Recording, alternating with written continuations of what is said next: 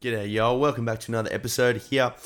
This week was very special for me. It's always special when I get to be interviewed. Not that I'm trying to satisfy my inflated ego here, but it's interesting to be on the other side of a podcast. And this was kind of like a collective interview where myself, Nick, and Ryan. Nick is the founder of MindFit. It's all about thinking better and living better. He's a lived experienced practitioner. He was actually the first person that introduced me to that umbrella term there.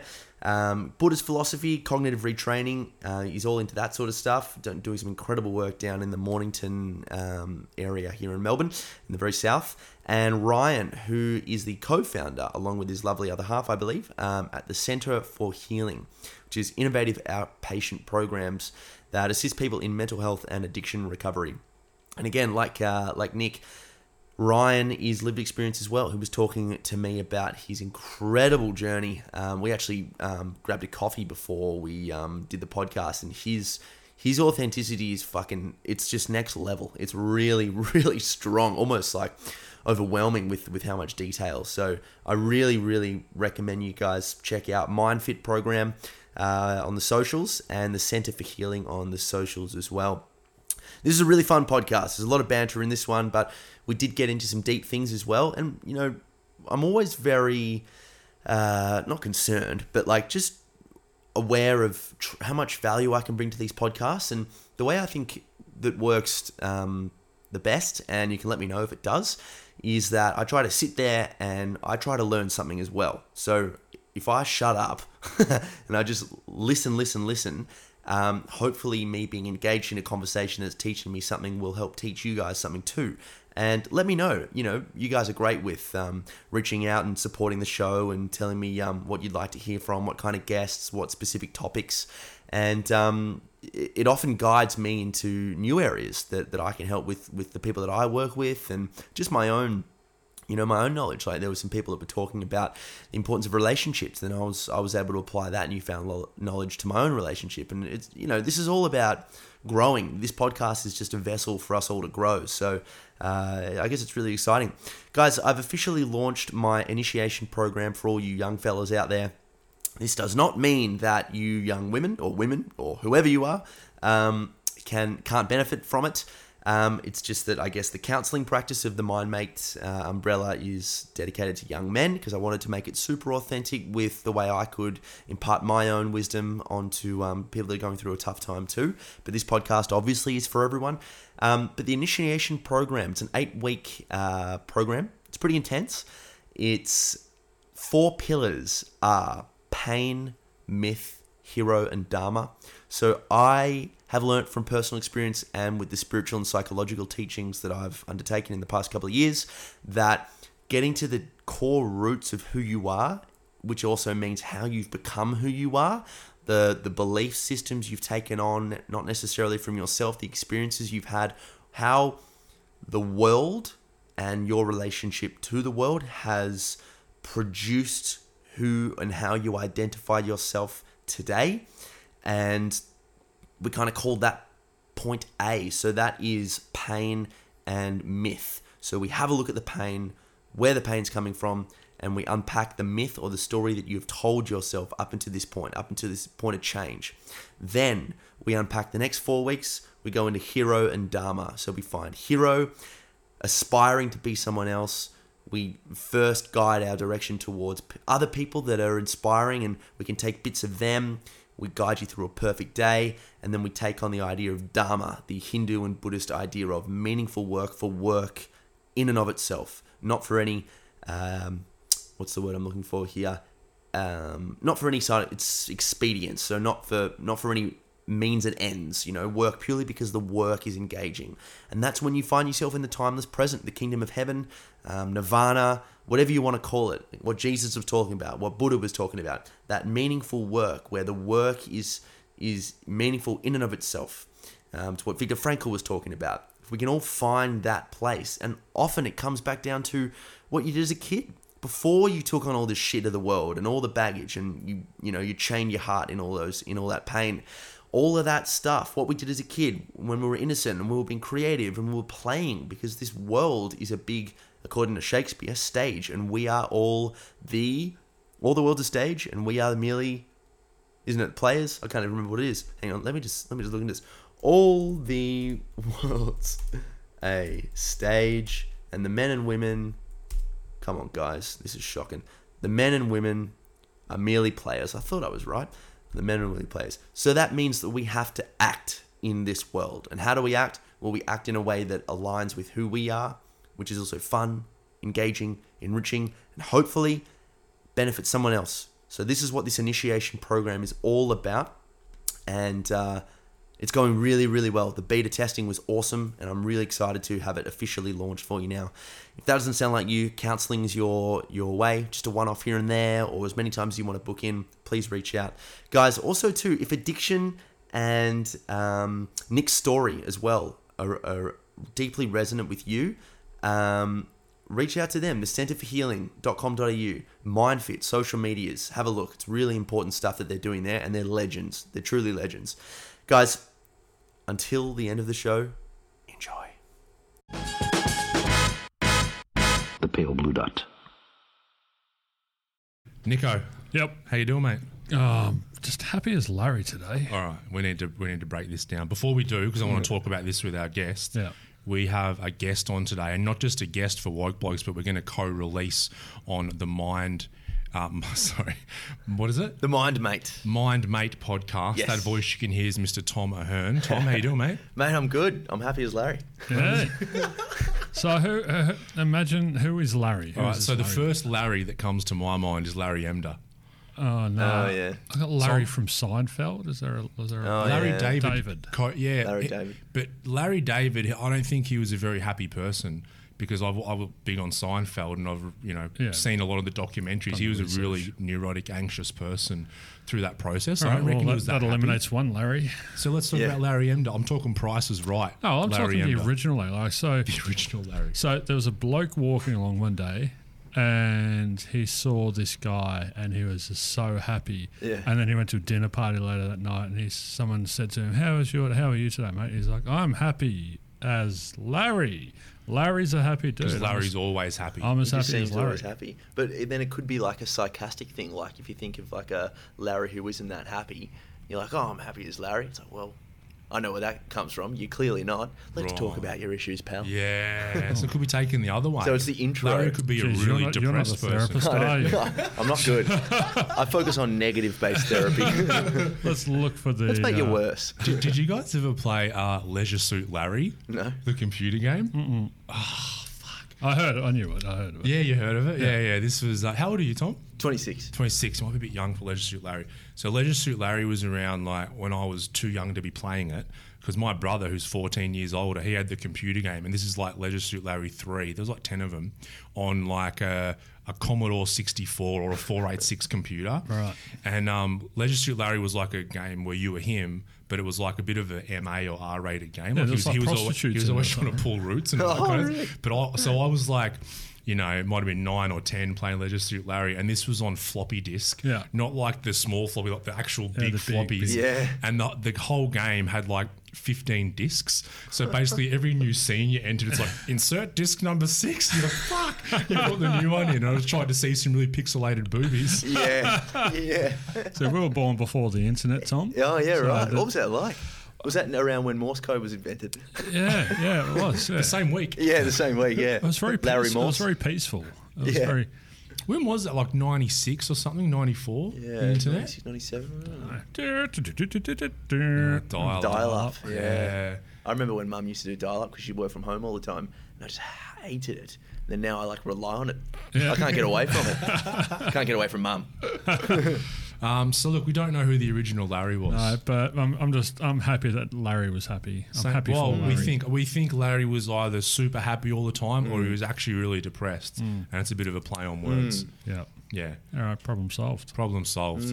All right, so we are co-releasing this on the 2 podcasts, as I said. So us 3 woke blokes are just going to chat about Tom, which is going to be good for his listeners to hear a little bit more about him, because I know when you have your own podcast, you're always focusing on the other person and them. Yeah, just so project. Tom's going under the gun today. Yeah. Shit, the spotlight. I'm sweating. All shall be revealed. Too many kangaroo burgers. Tell us about Mind Mate, Tom. What do you do? Yeah, the Mind Mate is it started off as a podcast, really. So I did a podcast with a really good friend of mine called Adventure Fit Radio. So it's an adventure travel company that is no longer in operation, but we did about 250 podcast episodes together, and very quickly, it was based around kind of fitness, travel and exercise, wanting to combine. At the time, we were very well vested in the CrossFit world, so wanted to combine CrossFit and travel because, we love traveling as well. And that was his business, and I kind of came on board. And very quickly, the podcast became all about philosophy and psychology and, all that sort of stuff that I really, really loved. And whenever we'd get like a sport or a fitness person on the show, it was kind of like, oh, fuck, like, where's the psychology in this, Like, who are you on the inside? Tell me about your addictions. Why do you keep striving to be better? Yeah, exactly, yeah. What was your dad like? And, How often were you recording? That's a lot of episodes to do. Yeah, we started kind of early 2017, I think. And we were probably recording, we'd catch up every Friday, and we'd do kind of like 4 or 5 shows a day. So we'd start off really early on Skype episodes for people that were overseas, and then we had some great guests on the show, man. Like we did Wim Hof when he was down here. Wow. We just caught up with him when he was here. We had Chris Hadfield, who was an astronaut. He spent the most time outside of the Earth than anyone. Wow. It was like 150 days in space.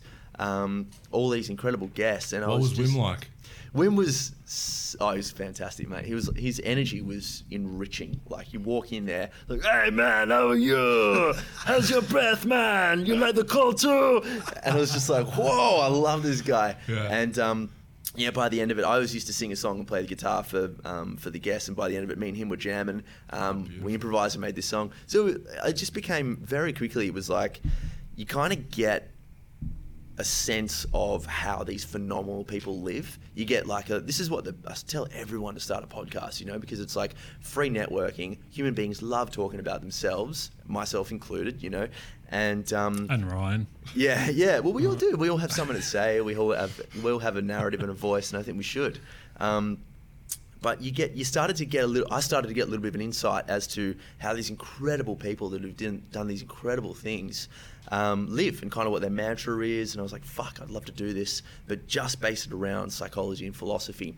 And, at the time I was trying to work through my own mental health issues with, things with addiction, OCD, panic attack, all those lovely Western labels that we give ourselves.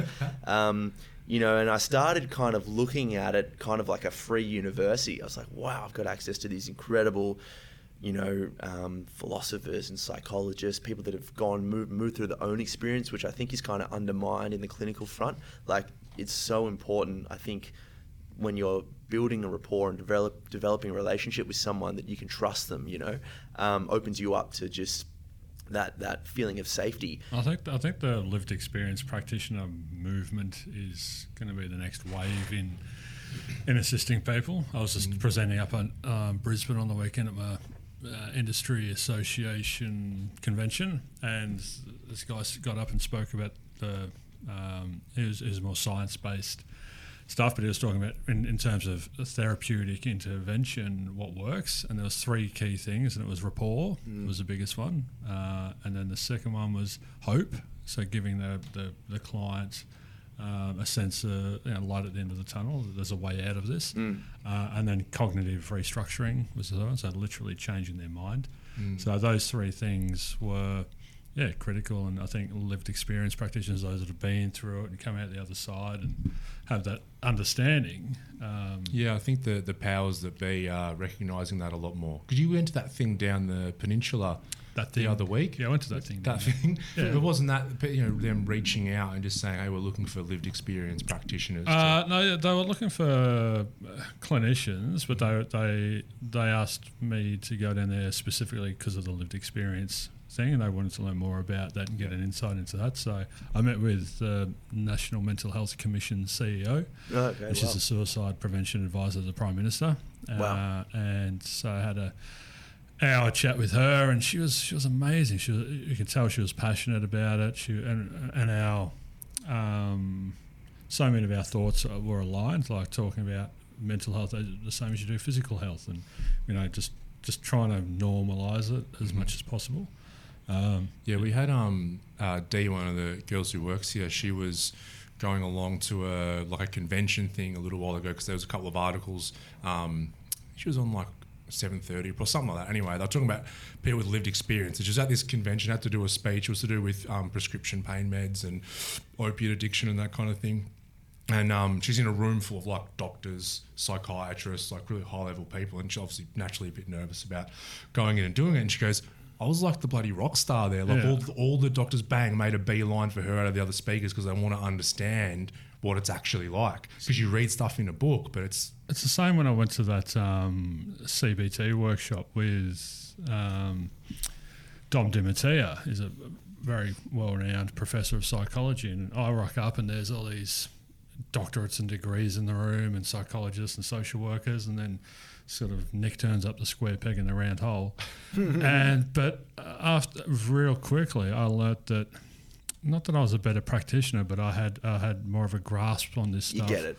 Yeah, and they were all intellectualising it, but I was living and breathing it. Yeah. And that was the main... I told you about So Dom walks in, he's this 70-year-old American dude, he's like grey hair everywhere, just no filter, doesn't give a fuck at all.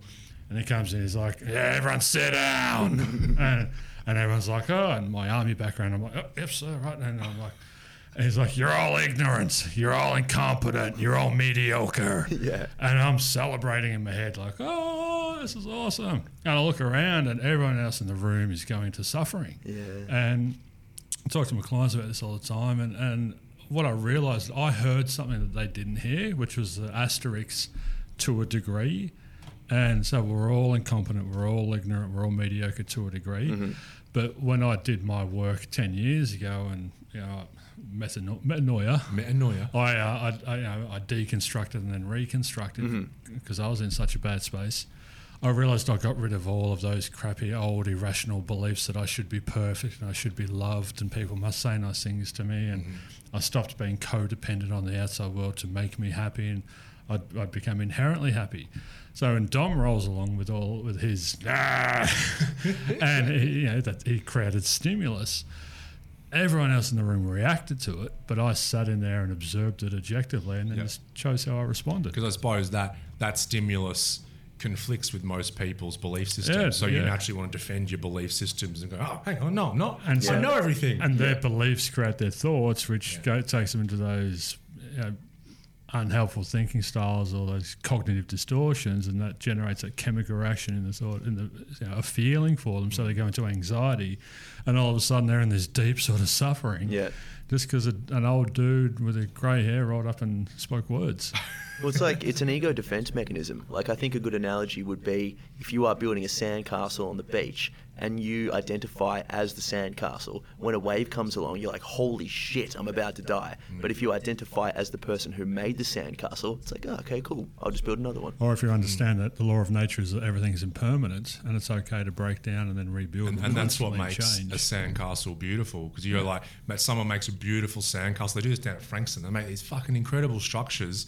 If they made that out of concrete, you'd be like, what? Yeah. But knowing that it's going to get taken away, it makes it actually beautiful. It's like the Buddhist monks who spend months creating these intricate mandalas, and then as soon as they finish, they just get their hands and just push their hands through they make them out of coloured sand, and they just push their hands through because it's practicing impermanence. Yeah, it is. Yeah, it totally is. And I mean, even the best thing to just bring it back a little bit. The best thing about having a belief system and a narrative ruined is that you can see all the areas where you can see all the faults in it, and then you can build up all something. All the irrationalities. Yeah, it's like, oh, no wonder I was struggling so much. Because like you said, I believe that everyone owed me something, yada, yada, yada. But when you take all away, the next sandcastle you build may still not be perfect, but it'll be better than the one before. Yeah, it's like the different versions of... And Ryan and I sort of... have different takes on this, but I think it comes down to ego, and it's all about me. It's about I'm not getting, and I think when I did that, breaking down and rebuilding, I think I didn't get rid of ego. I reduced the amount that ego influenced my reality. I suppose of course. Is a better way of putting we that. talk about the ego because I'm like, you can't get rid of your ego. You need an ego. Yeah, to feel separate. But then there's like the ego is not just one thing. It's here or it's not. It's made up of fucking a million things. Yeah. So it's like I want to look at these things that I want to change and keep all the good stuff. Because I think we create belief systems because we want to generalize the world to make it easier for. It's like a less energy consumption. It's like if I get fucked over by a girl and decide I don't trust any woman, it's just easier for me to generalize and live instead of evaluating every single woman that comes my way. That's not a healthy belief to have, but that's just sort of a way that the brain and ego will conserve energy. So, I mean, the vast majority of beliefs that we have are great. They do us really well, but it's just a handful of them that tend to cause all this stress. So you can't get rid of ego just as you can't get rid of anxiety, because we all have anxiety, we all need anxiety. And it's funny when the mental health world goes, 1 in 4 people have anxiety. I think Demonizes. I think one in 1 people experience anxious feelings, because if you're going through a fucking jungle and there's lions hiding, you are going to be on edge. Yeah. So If you don't have anxiety, there's something really wrong with you. You need a degree of anxiety, but in the right proportion and in the right environment. And same with ego, I think. And I think when people talk about getting rid of ego, I think it's getting rid of the abundance of ego and stop letting ego dominate that narrative. Yeah, I think I would, sorry to butt you in, Ryan, but I think I would say it's more about getting rid of the negative aspects of that particular ego, because an ego is the self, or well, it's, the part of the self that you identify with. And we all have good and bad aspects of the ego. There are things, we're all capable of, creating massive change in the world. But then we're also, who's to say that we wouldn't have become Nazis if we were in World War II and we were living in Germany and we had blonde hair and blue eyes? Like, that's I remember I was living in France with my missus, and we would have to get up every morning and have to take care of the sheep, and we have to feed them and all this sort of stuff. And I could feel in me just this like dominating sense of power, like enjoying the power of like these little sheep that were just rounded up, and I had to feed them and give them grain and all this sort of thing. And I could feel within me that if I was in a social community that augmented that kind of instinctive driving nature of power, that I could become almost tyrannical. Like every now and then I'd get annoyed and just bump it with the stick and all this sort of stuff. We have a future Führer. Yeah, well, yeah. I was just kind of like, holy shit, there's this thing in me. Have you done work around that? Yeah, I probably need to. Yeah. Let's go and sit in an office for a minute. Yeah. We'll probably cut the podcast. I'm going to bring a sheep in. Yeah. The spirit of the sheep. Don't move to New Zealand. You'll become the Prime Minister. Very true. The Prime Minister. No, but you're talking about something that's important, which is watching the ego, and seeing it when it comes up. Because see, the minute that you catch yourself and go, oh god, I'm feeling a bit of power here and that kind of thing, then you've noticed what's going on. So then you have free will and a choice. So that means you'd be woke.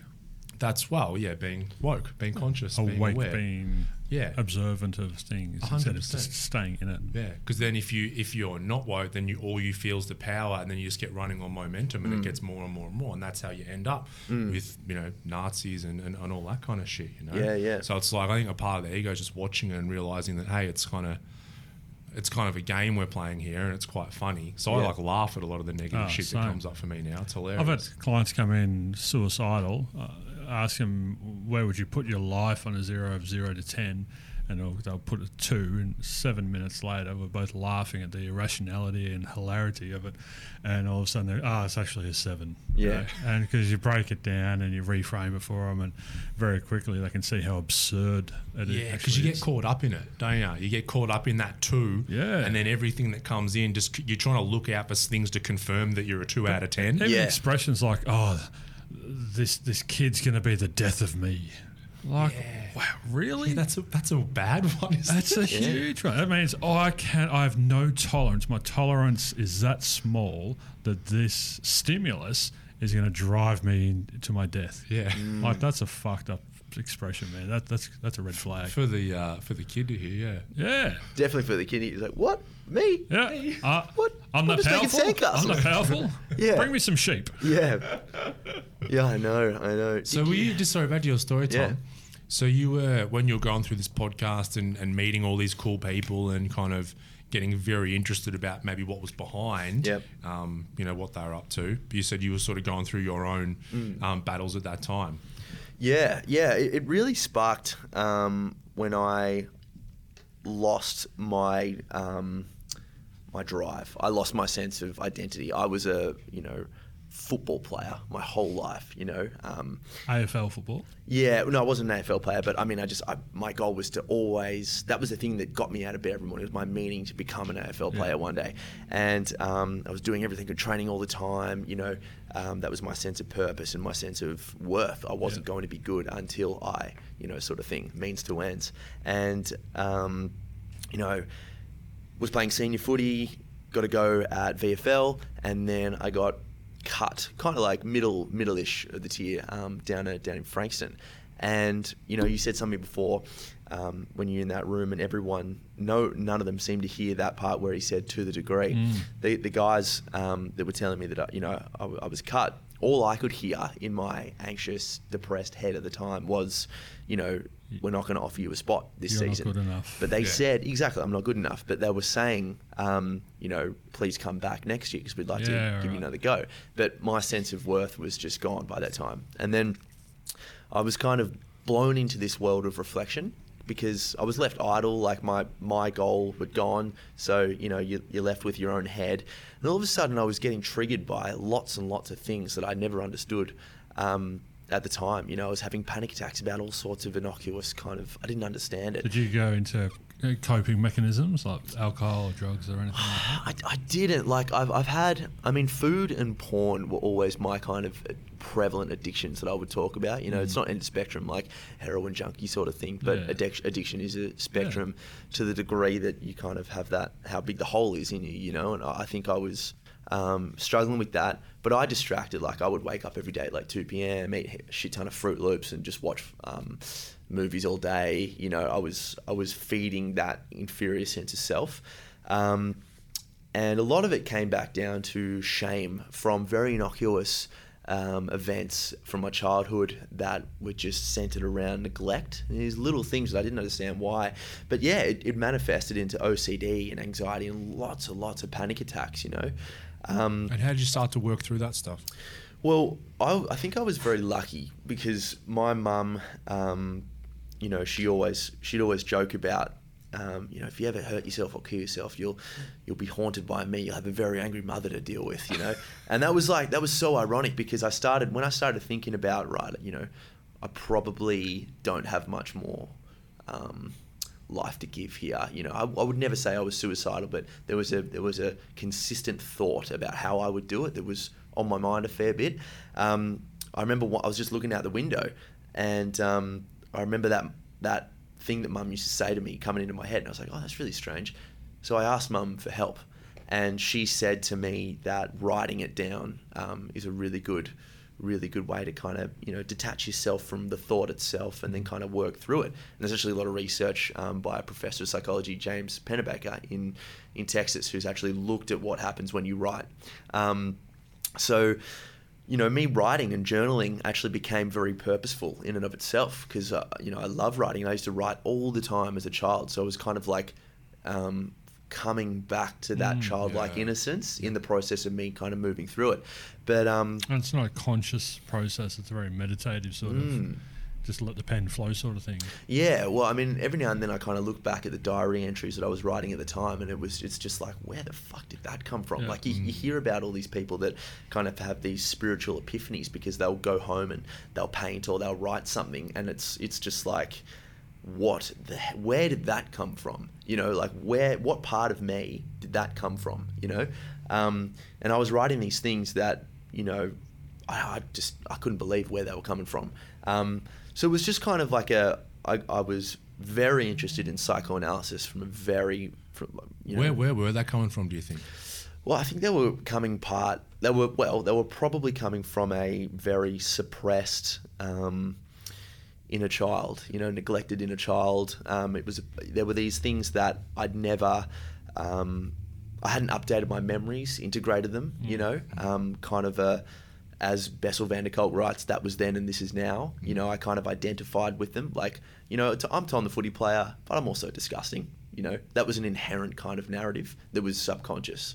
And I see that now. It was like, I'm Tom Ahern, I'm a footy player, I can, Sounds like that I suck. That version of you was sort of stuck in that trauma that you'd created for yourself, through those words that you heard. and he hadn't sort of gotten free of that.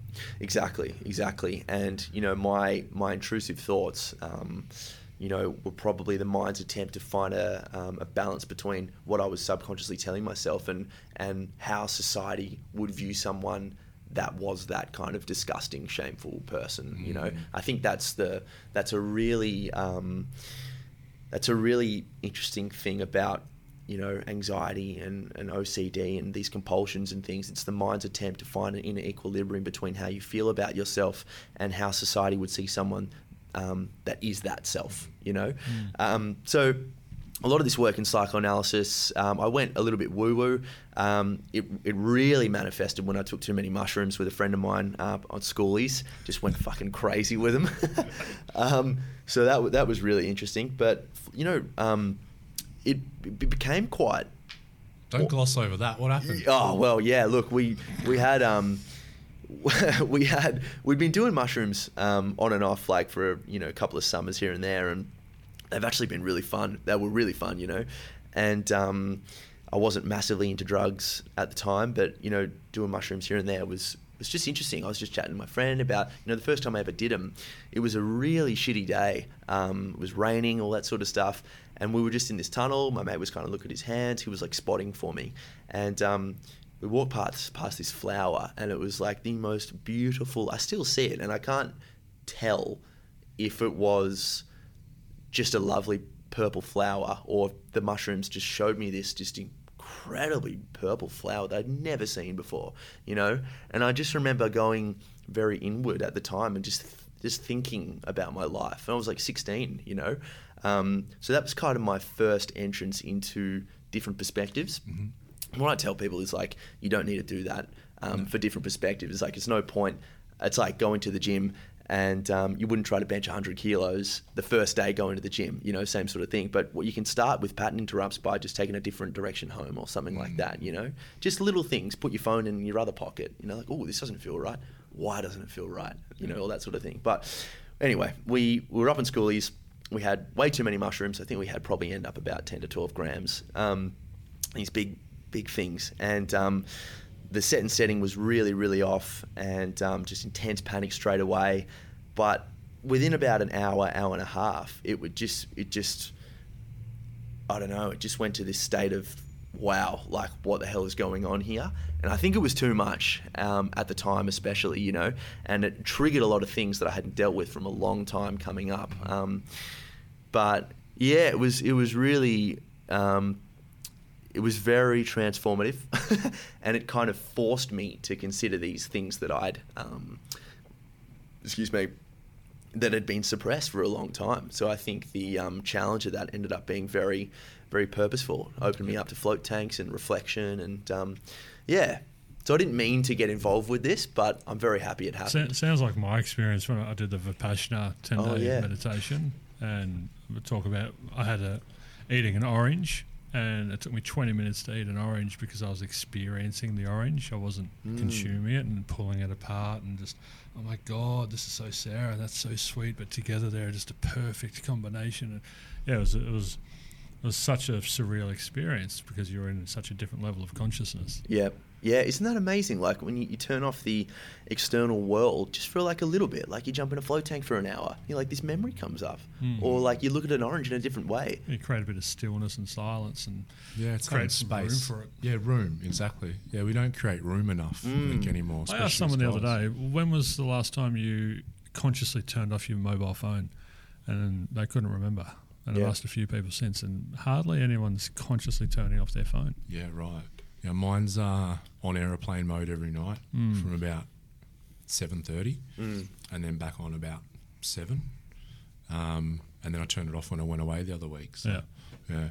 Well, why don't we do it more? Why do we do it when we go away for a week? Why don't we do it during the week? Because we're addicted. Addiction. Yeah. We need the drugs, man. The dopamine. We need it. We need the big D. It's a funny one, hang on, isn't that's it? the previous life. Hey? I said we need the big D, and then I was like, oh no, The big D. that was a previous life. I don't need the big D. I don't need the little D either. Do what works for you, man. I told you about my sex shop story last time, didn't I, Nick? I told you about my knock on the cock last time, so I don't think I spoke about it on the podcast. No, you but didn't. we'll leave that be. yeah. Another podcast. Yeah, maybe not. Yeah. So if this sort of opened up the gates for you to start to work on this stuff, because I think, especially with like psychedelics and that kind of thing, I think a lot of people, it's okay to have that default mode network shut down and have, different memories and shit come up, but then you've got to be able to actually work through that stuff. Because if you're not, if you're just sort of in the middle of nowhere or doing it, then you might come up and then what do I do with these things? I need some sort of resolution around it. And if people then don't take the next step of working and starting to resolve that stuff, then you're just left with all this unresolved shit messing around in your Do you reckon mind. you could guide someone to resolution from the outside while they're in a psychedelic state? Yeah, so there's phase 3 trials of MDMA psychotherapy at the minute for PTSD. So that'll be probably, 2019? Next year or the year after, I think they'll probably have that legal in America. So they'll have actual MDMA clinics opening up. So I think yes. I'm So quite interested. someone trips out on the couch, just pops a mushy on the couch and goes into that space, and then you the therapist, can guide them. Yeah, so I think the reason they're doing it with MDMA, there's a couple of reasons. Something like mushrooms or ayahuasca or something, it's very hard to harder to navigate that space. I think you not only need an experienced practitioner, probably with lived experience of PTSD or whatever it is, but you'd also need lived experience of taking the drug as well. So with MDMA, so what you're doing is have a massive amount of serotonin going on in the mind, okay? So it's working very well for PTSD because you can go back to trauma events. So they're doing it mainly for veterans over there. So you're able to go back to that event, but you're in such a different state mentally. So serotonin is essentially heart opening. So my heart's you opening. don't go into those negative feelings that you experienced at the time. So you're re-experiencing the memory in this very open-hearted, connected space. So that now you're able to actually re-encode that memory with different emotion around Could it. you do that with hypnotherapy? Yeah, that's what we do here. Yeah. So minus the MDMA. Yeah. But they're finding efficacy because you can, I suppose, with that drug, just get that serotonin sort of jacked right up in that state. So, with the other, they've done mushrooms. The studies they've done with that are not so much with psychotherapy. They're just sort of giving end-of-life people, smoking cessation, a couple of those things with mushrooms, which has had good efficacy. It's just giving people a spiritual experience. Yeah, that's all it's doing. Get off the darts and on the shrooms. Well, that's a good tagline. Yeah. So, but what it is just giving someone a mystical experience, which is ego dissolving, which is where these patterns that people get stuck into come from. So all of a sudden, my body melts and I realise I'm connected with everything in the earth and the universe. Then all of a sudden, smoking just doesn't seem that important to me. And also the end of my life now doesn't seem as scary because I feel like I felt what dying feels like. So when I stopped using drugs and had my big moment, I was not drug induced, but I had one of those mystical experiences. And that's sort of what led me to my ego to smash into a million pieces and realise I didn't need to use drugs anymore.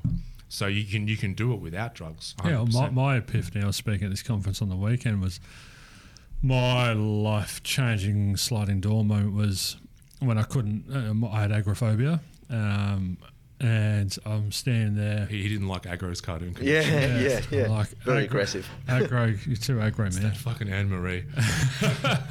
Apparently the dude who had his hand up Aggro's bum was a real dirty bastard. Like there's YouTube outtakes in the ad breaks as well. Yeah. Jesus. This is real, Loves it. Real sick unit. Yeah. But I'm there like trying to open my lounge room door to go outside, and I couldn't do it. And this thought struck me. I don't know. I can't even remember how long I was standing. I was probably in trance at that stage because I'm looking at the door handle for so long, going, why can't I? Maybe 10 minutes of standing at this door, and then this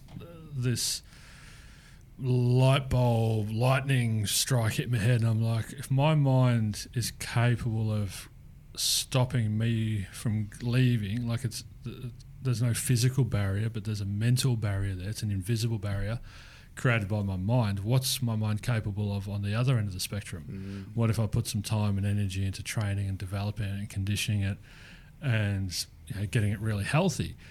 And that sort of created this tiny little gap, and the only option at the time for me was suicide. And so when that gap appeared, I fucking shot through it like a rabbit down a rabbit hole, and it gave me a space to get out, go to a GP. He linked me in really quickly before the gap closed with a psychologist. But you got there, like Indiana Jones. Got your hat at the same time. And slid under the sliding door. We're about to close the clinic. There's a boulder coming after it. Jumped over the spike pit. Got in there, held up the skull. There's a couple of cobra snakes. Held up the SSRIs. So They come with a whip. Give me those. And that little epiphany opened up my mind just enough for me to get out the door and get on track. So it's like, you just realise in that moment, wow, my mind is so powerful in a negative sense. Yeah. But then you're like, I think most people then don't then bridge the gap and go, wow, how powerful is it if I go the other way? Yeah. But we just, man, I know, I couldn't agree more. And like, I just feel like without an aim or without like a vision, like what could your life be like, if you weren't like this, like then we have nothing to do. It's like, like pain can be a motivator, but motivation to what? What's the reason? Like, I could stay in my room and just stay agoraphobic, but like without any reason to get out of the room, I may as well just stay in here, and for me, it was it was just very much like, it kind of sucks living this life where I'm just, being like having these intrusive thoughts and, watching TV all the time, but like, I don't know what else to do. What else should I be doing? And I just feel like the human spirit, though, I think human nature, we know that that's not okay. And so I think in lieu of a purpose, I think we have just a natural tendency to want to be social creatures. So to get out of the house, to go and, we have a sense of belonging, one of our basic human needs. I think that, we can have a life goal or a life purpose or what we want to achieve in life, but I think just breaking it down to a more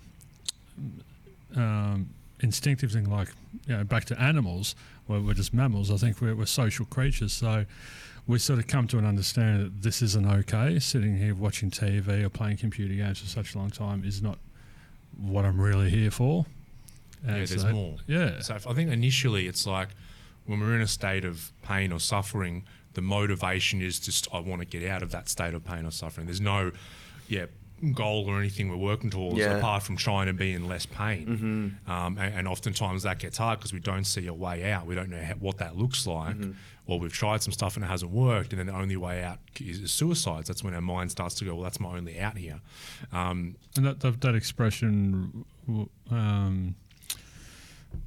don't move until the pain of where we're staying becomes greater than the pain involved in shifting and moving. So we sit in our comfort zone, we become comfort slobs, and our mental health deteriorates and deteriorates and deteriorates, and our soul deteriorates and our spirit deteriorates, and we just become slugs and sloths. And then I think at some stage, and it's probably different for everyone, but at some stage we go, click, this isn't what I'm here for. Yeah, it's the scales. It's those scale, the pain of keep doing what I'm doing, and the pain and change. They just click the other way. Yeah. Then you've got some sort of motivation. You're like, fuck it, it's and going that's to be different less in everyone. The change. scales are completely different. It's different. But then you do have to, I think, then change your goal. So coming back to like drugs and a lot of the stuff we deal with, it's like when you're using drugs, you're still dealing drugs. No. Why do you think I'm here, mate? Don't confess to that. From dealer to healer. It's going to be in my book. Yes.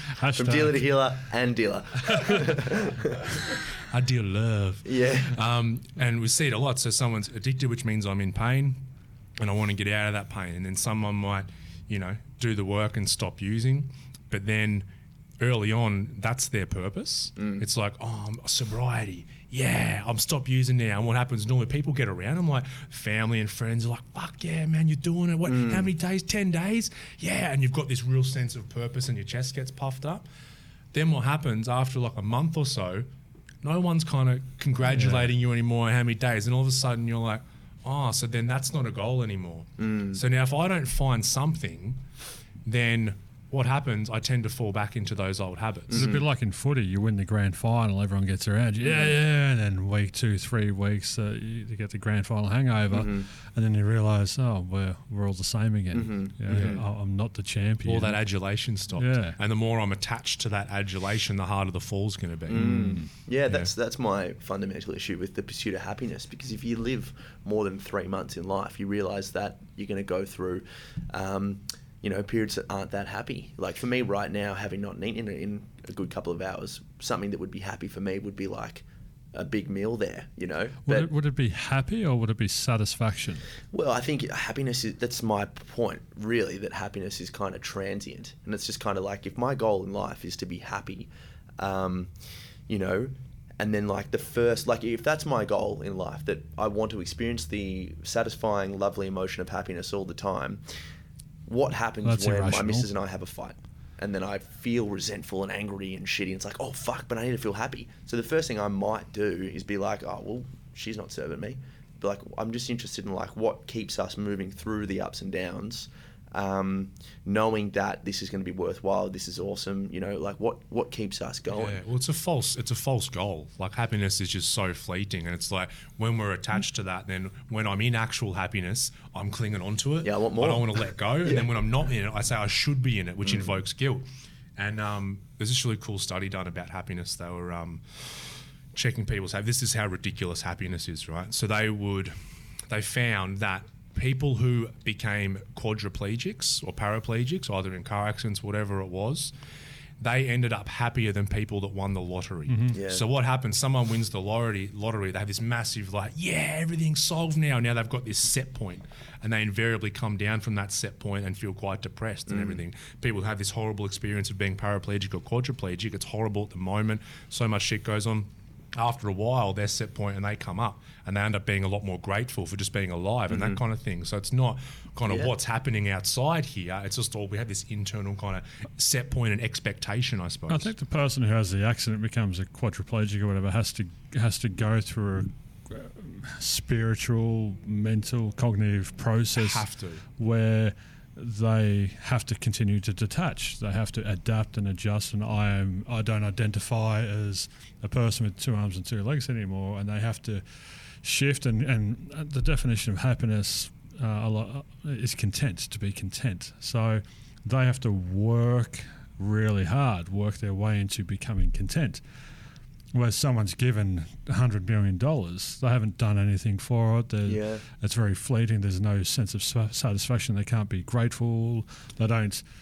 Well, they buy everything. I got the car, I got the house, I got the diamond ring. Yeah, so they've gone external happiness, where what we learn is that inherent happiness is where it's at, really. I think you raised a really brilliant point there, and I think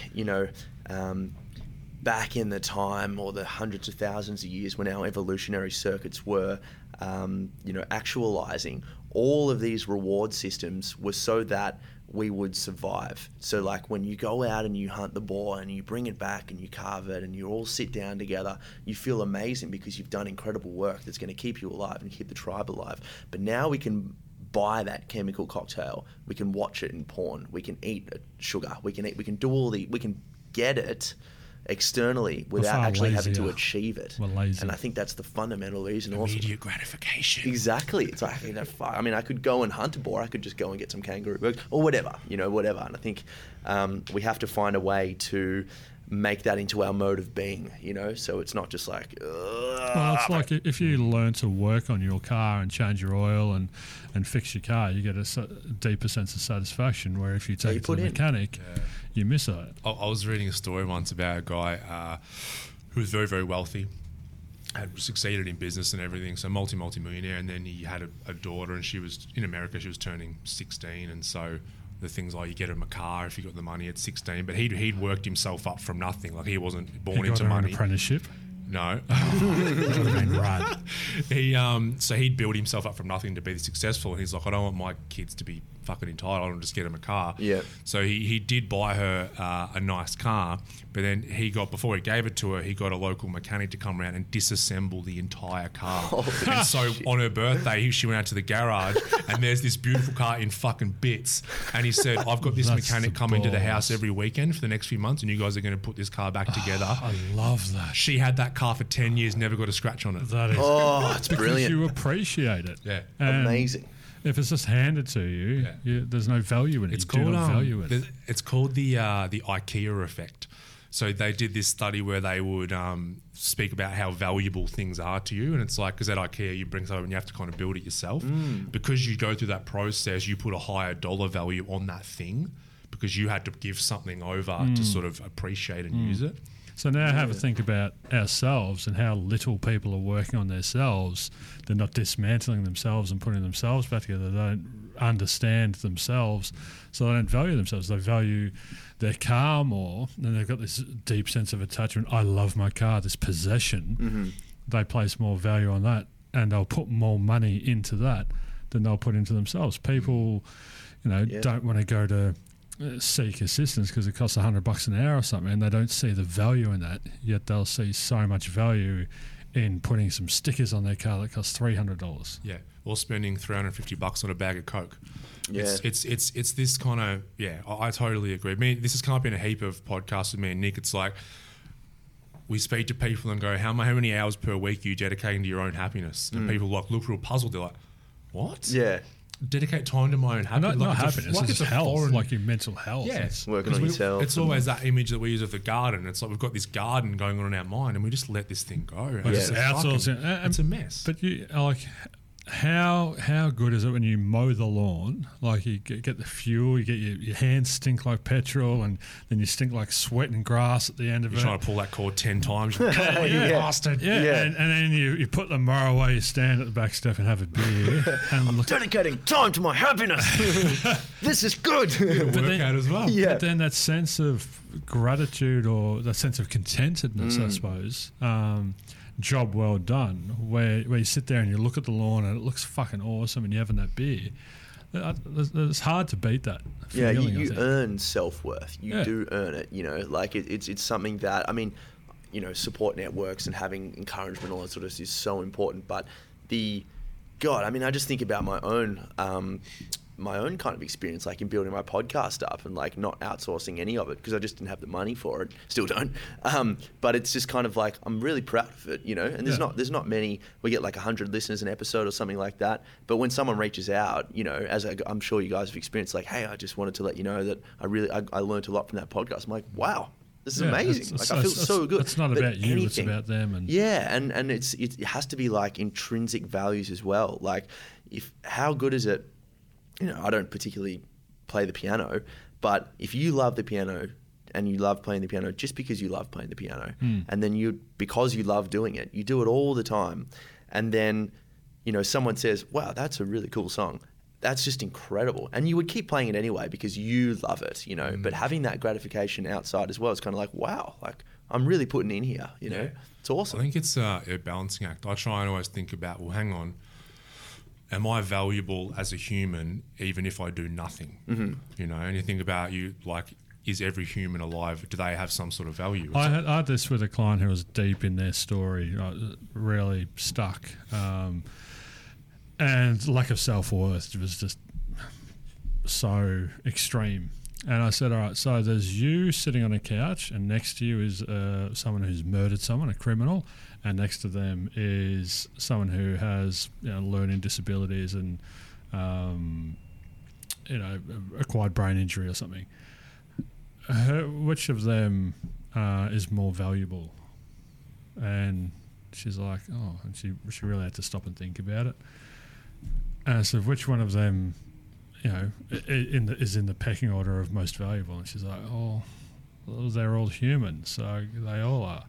And I went, so you've included yourself in that, do you realise? And she's like, oh, shit. Oh, you got me. Yeah. Yeah. So I am valuable. It wasn't You even got a me. double bind. It was just it was just reframing it for her and You stumped her into spiritual enlightenment. Stop placing your sense of worth on what you do and everything. It's just you're a human being and you're no different to.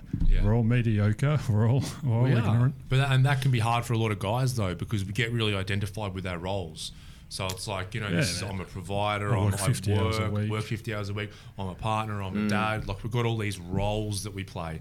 And it's like, well, who are you if you're not playing those roles? And it's like, I think a lot of my journey is realising that, I am valuable even if I don't do any of these things. Yeah, because then I could become codependent on my roles. I had 2 sessions yesterday morning with 2 new clients. I do a 90-minute discovery session as my first touch point. And one of them was in Mount Isa. The other one was just sort of near Dubbo, out on a farm. And I said to both of them, like, I'm having the military background, I guess, and the lived experience gives me a different capacity to your regular psychologist. And both of these blokes have been in mental health care plans and psychiatrists and all that. And half an hour in, one of them was just going to get this grin off his face. I'm like, why are you smiling? He goes, because you kick him in the arse and it's exactly what I need. Yeah. Like, you've got to do Was the he work. ex-army? Hey? Were they ex-army? No. No. No. Okay, yeah. But they realised that I wasn't going to mollycoddle him and said, I care about you enough not to give you what you want, but to tell you what you need.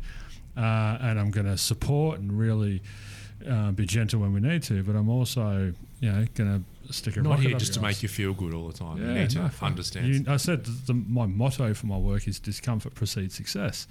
And part of your problem is that you've been in your comfort zone for so long, you haven't grown, you've become a sludge and you've become toxic, and so we've got to get you out of that. And these dudes' faces are lighting up and, all of their problems sort of dissipated very quickly because they realised that was that hope. There was this, there's this dude who's... And I said, I had it when I was in the army. I got off the bus and this sergeant in my face was like, do you want to impose discipline or self-discipline? I'm like, I don't know. Yeah. And he's like, give me 20. Okay. And 13 weeks later, the boy entered the army and the man came out the other end. And I had a spine and some discipline and some, it was just, and so that's what I try and pass on, I guess. Yeah. I like this is a really interesting discussion point, and I would love to ask you guys about this. Is like, men, like you read back, someone that really helped me was Joseph Campbell, and he was heavily influenced by Carl Jung, classic analytical psychologist, and he looked back at all the myths. And a myth is kind of like a social narrative, that helps people kind of find themselves within the framework of what the myth is, And our myth is kind of based upon the Christian ethic, but no one would call them a Christian, even though that's kind of like how a lot of people act. I'm not a Christian, but I have a wife and kids, and every Sunday we go out and it's like, well, all right, Jesus. But, he was looking at a lot of the Aboriginal myths, and one thing that the Aboriginals would do in, I think it was kind of Central Australia, is like when the younger kids, the younger boys would kind of get a bit restless, all of the males would put on their God-looking masks and take them out to the forest and put the fear of God into them, literally, but teach them about discipline. I think they also went through like a circumcision act and like all these things. But after this ritual of initiation, the boy would come back and be integrated into the tribe as a man, and he would now have this responsibility deemed on him. And what I think is really interesting about that is, like, to a certain extent, women have like a biological predisposition to maturation. And obviously I'm not saying that, girls become women when they get their period. Blokes are retards. Yeah, but like that's a common theme that people say that men take a lot longer to become take a lot longer to become men, and fucking oath they do. But when there's like no baptism of fire, there's no trial that you have to endure or go through. In Greek mythology or Aboriginal culture or anything like that. And I think that's why the army, while it's got its detractions and negatives and everything as well, it was so. My mate who suggested I join the army saw that I was off the rails, had no discipline. I wasn't adding or contributing anything. And going through that, I came out and my parents are like, who the fuck's this dude? I'm up at 6 o'clock running around the lake. And exactly. So at what point do boys become men? without a not in ritual? this day and age. I've I been think so. thinking about this a bit because I've got a boy at home, young Right, boy, 10 right. months. So You're going to send him out in the bush when he's like 5. he's 10 months, so maybe like 12 6 months. months. Yeah, exactly, exactly. Right, you're old enough, I'm going to mate. give Get him a out. Swiss Army knife for his first birthday.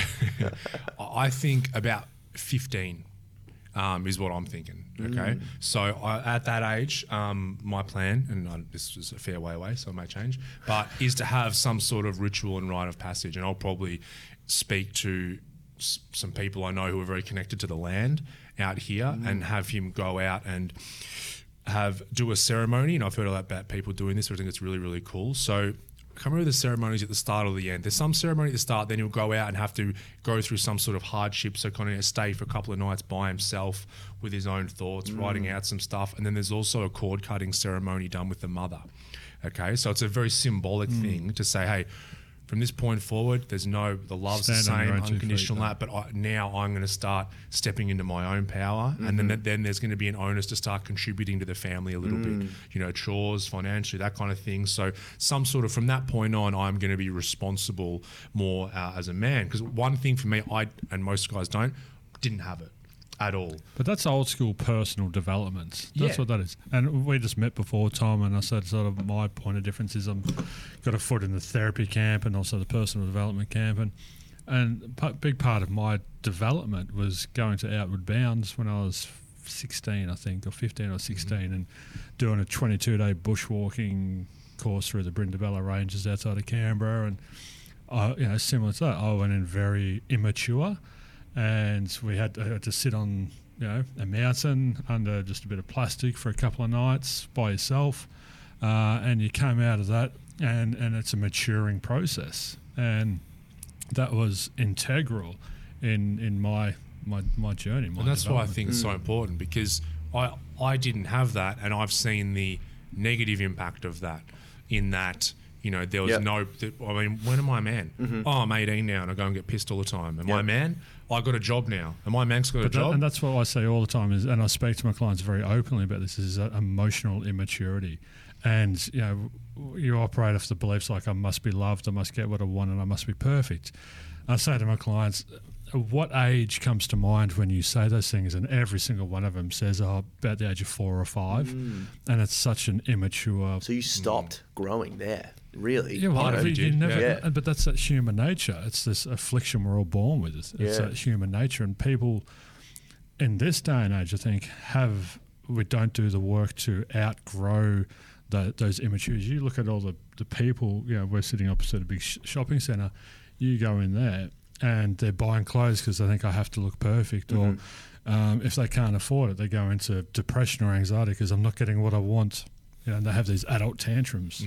So Joseph Campbell's work inspired Disney, pretty much. So everything we're talking about right now, you see in Peter Pan's Never Never Land, Never Growing Up, Pinocchio's Pleasure Island, Simba in The Lion King when he runs off with Timon and Pumbaa. Like, this is an old story, but this is why we need Star Wars, like all that. It's the same. Exactly, it's the same thing. template. Yeah, exactly. Yeah. It's like, fuck yeah, I've got no responsibilities. I've got no strings to hold me down. But someone's still guiding you. Yeah. You're not guiding yourself. Because the issues I had then growing up is then you don't learn to contribute, or everything gets taken care of, which I didn't value money. I started working, I couldn't save a penny. I had so many money beliefs and shit around that's taken me fucking a decade to sort out.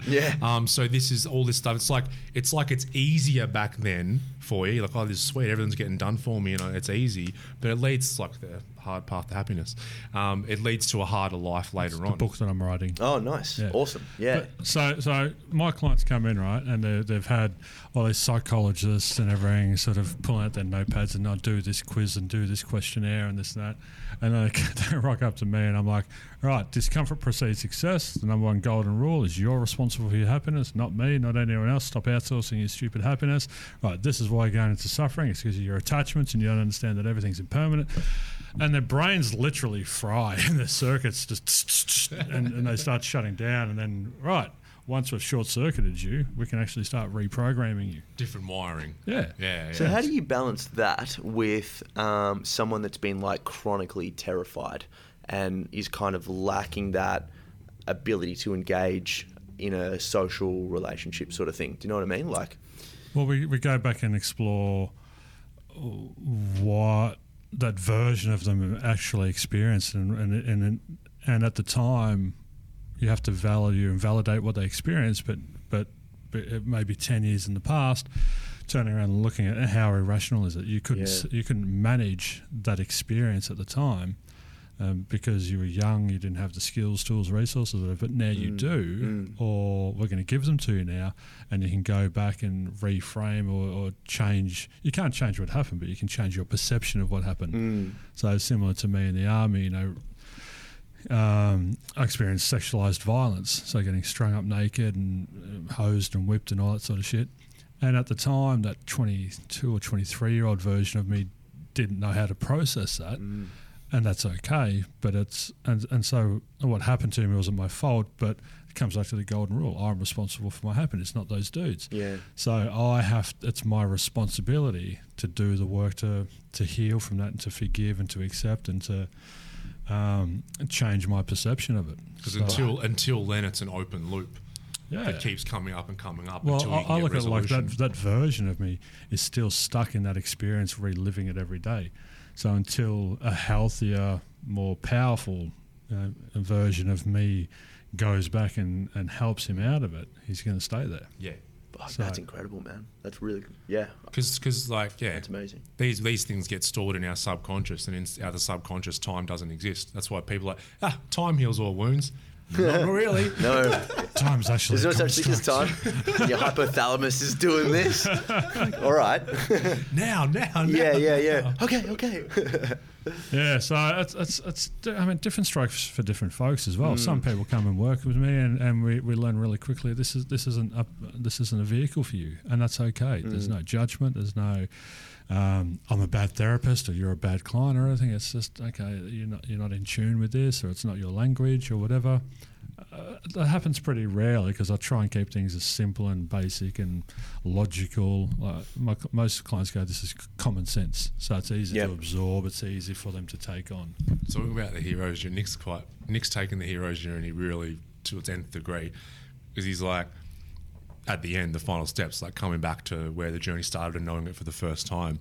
Well, after Nick went through his breakdown and building himself back up, he moved back into the same suburb, in the same street, and working in the same building. No shit. Yeah, man. Oh my God. 10 that years is amazing. later. 10 years later, like being around the world. Wow. And somehow, my office now is a couple of doors down from where I was working back then, and I'm a couple of doors up in my house. Really? Yeah. That's awesome. That's so cool. So crazy, man. Yeah, that's awesome, man. Wow. I love that. Yeah. Full circle. Full circle. Yeah. Well, we've done an hour. We'll wrap things up in a minute. Tom, I'd just like to get from you, maybe you mentioned Joseph Campbell, Carl Jung. Is there any other resources or people or modalities or things that have helped you the most on your journey? My personal journey has been... EMDR has been fascinating for me. What you were talking about before when you were saying how you experienced sexualized violence, just that ability to consciously say, that wasn't my fault. But I also don't say... you're not being a victim. I don't say it happened to me either. Yeah, so of course. I've broken out of that personalisation and being a victim. Exactly. And so it's that reframe, that different language was crucial in creating that disconnect as well. So yeah, no, that's a really good point. Yeah, for sure. EMDR has been really fascinating for me. So eye movement desensitization, reprocessing. Yeah, that going back into it, this is kind of like the way my therapist described it to me was the back and forth movement of the fingers just distract the amygdala, that smoke detection part of the brain, and just when you talk through the memory, it allows you to reintegrate it as who you are now. So whenever I think of my childhood trauma, I think of it based upon who I am now. So whenever I see the memory or go back into the memory, I can put myself in there and be like, she didn't actually, she was dealing with her own stuff, and all that sort of stuff. So that's been really big for me. I have meditated on MDMA, and that's been very enlightening. But honestly, I know this is going to sound ridiculous, but my biggest therapy has been open, honest communication with my girlfriend, and that ability for I have learnt so much from her, and she literally is everything to me, because she makes me, like, I always want to look after myself first, but only so I can be a better person for her, and because she gives me that meaning and that purpose. And then my work is where I can be a better person for other people and all this sort of stuff. But her ability to speak openly and honestly with me, which is not necessarily like, hey, you didn't do the dishes and I'm upset. It's like, no, you trigger me severely with A, B, and C. And that's very difficult, because it's kind of like, well, I really love you, I don't mean to be doing this. And then that ability to work through this sort of thing, she is just an incredible human being, you know, and kind of like the work she's doing with breathwork meditation has just opened me up to a lot of different perspectives as well. So that's been fascinating. I think that's a really cool one. I like that. Just open communication. Yeah. Like, people don't automatically think of that as a powerful tool, but it is. Like, it is. If you can, I think, speak openly and freely and own your shit, so own your part of it, I think that's super, super It's that important. being accountable. We spoke on. I was up in Brizzy speaking with on the Trade Mutts. Shout out to Trade Mutt boys. Their podcast the other day, 120 Grit, and they were talking about how dudes in and you know from your background that tradies, you know, catch up. Oh, how's work, mate? Oh, yeah, busy. Yeah, geez, we're bloody busy. When in reality, so many aren't busy, but they're putting up this facade. Yeah. And so much more comes from that open, honest policy where you go, oh, I'm actually a bit quiet at the moment, mate. Oh, fuck, well, I actually dude, there's looking for someone in your, you know, and so it creates more opportunity being open. But people won't, because they're like, I can't let somebody know that I'm must be struggling. perfect. Yeah, I must be yeah. perfect. I must be One liked. thing I've found in the last maybe 12 months, which I think are the two most important words in a relationship with your partner. Safe word. Yours is pineapple. Yeah. Me time. It hurts. No, you're not getting it. Back off. Yes. No, you want to keep going? You want to keep trying? No, go for it, No, mate. keep going. Nah, you go. I'm scared. Okay. Oh, Vulnerable, big thing. As soon I've just noticed either way, but especially trying to step into that vulnerability is when something gets escalated and we're really having an intense discussion about something and things start to get adversarial. To be honest, and just saying, I'm scared. I think What's going to happen in the future? We're disagreeing on this right now, but I'm just really scared about this next step. All of a sudden, I agree with that, but only when there's two healthy-ish people in the relationship, because I've heard of people trying to be vulnerable in their relationship and the other person would just squash them. Yeah. And that can that's cause a more relationship. damage. That's a red flag. That It you is, shouldn't yeah. be in that Yeah. relationship. And being vulnerable is a very conscious decision. Like, rather than going, no, fuck you, having the ability to say, I'm scared, you've clearly thought that through. So if you're saying, I'm scared, and the other person's hitting back at you, you know, with that unconscious program, that's exactly what you said. It's like a very clear red flag that, okay, this person's probably not willing, maybe, if this extends across time, probably not willing to kind of enter this vulnerable space with me, and maybe we need to they're go too to counselling, toxic or with them, and they're too hurt maybe with this person isn't right themselves. for me. If like you can't have a successful relationship, platonic or intimate, if both people aren't willing to try to Grow. look at themselves objectively. You know? Mm. Yeah. And just owning your stuff. It's like, you made me feel that way. It's like, nah. Yeah. No, I'm didn't you? triggered because of this, and Yeah. I'll own that part. But I just think, because my go-to, a lot of guys, is just, I want to win this with intelligence. And Yeah. I can see myself doing it, and I'm like, I'm just scared. Just Yeah. tell her. Yeah. I'm scared. Yeah, exactly. And then she's like, oh, fuck. And she's like, yeah, so am I. Or, well, it just, everything becomes easier. That's great that you both got someone to do that with. It's really important. Very important. Yeah, for sure. And like, if you're going out, if you want to win, you end up going out with a loser. You know, and that sucks. Yeah. You don't want to go out with a loser. That's a really good way of putting it. Yeah, if you win all the You're like, I won, you lose. yeah. Oh, you're She's losing. like, oh, okay. You're like, oh, well, this sucks. I'll let you win. Oh, now I'm a loser. yeah. We suck. I love that quote. It's like any communications should be about growth, not about winning. Yeah. And I thought that was pretty important.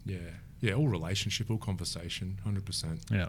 All right, this has been a great chat. Yeah. Yeah, man. Yeah. That's I've loved it. by. Good fun. Three-way. Yeah. Blokes. Yeah. I said to Tom in Safe an word. email, I'm like, keen for a three-way. Pineapple. Didn't even hesitate. Yeah, I was like, yes, ... What do you mean? I'm keen for anything. Keys in the bowl. I'm like, yeah. I'll bring You'll the, find out, I'll just bring the your mic. shrooms. I know. All right, guys, thanks for tuning in. We'll see you all in the next episode of Whoa Blokes. Tom will see you on the next episode of the Mind Mate podcast. Thanks for all listening. We'll see you soon. Peace. Peace. All right, mates, I sincerely hope you enjoyed that episode of the podcast. Like I said in the intro, Mind Fit Program on Instagram, MYND Fit Program, and the Center for Healing, the websites, the socials. You know, you got to remember that an addiction is not necessarily how the news portrays it and all that sensationalism. Addiction is more like a dependence. Do you need someone or something? Do you need to compulsively act out a behavior or reassure yourself or think of something or do something to mitigate pain or fear?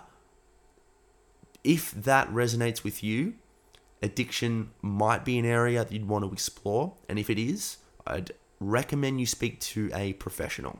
And in that way, these two legends that you just listened to can help. Guys, until next week, I love you all.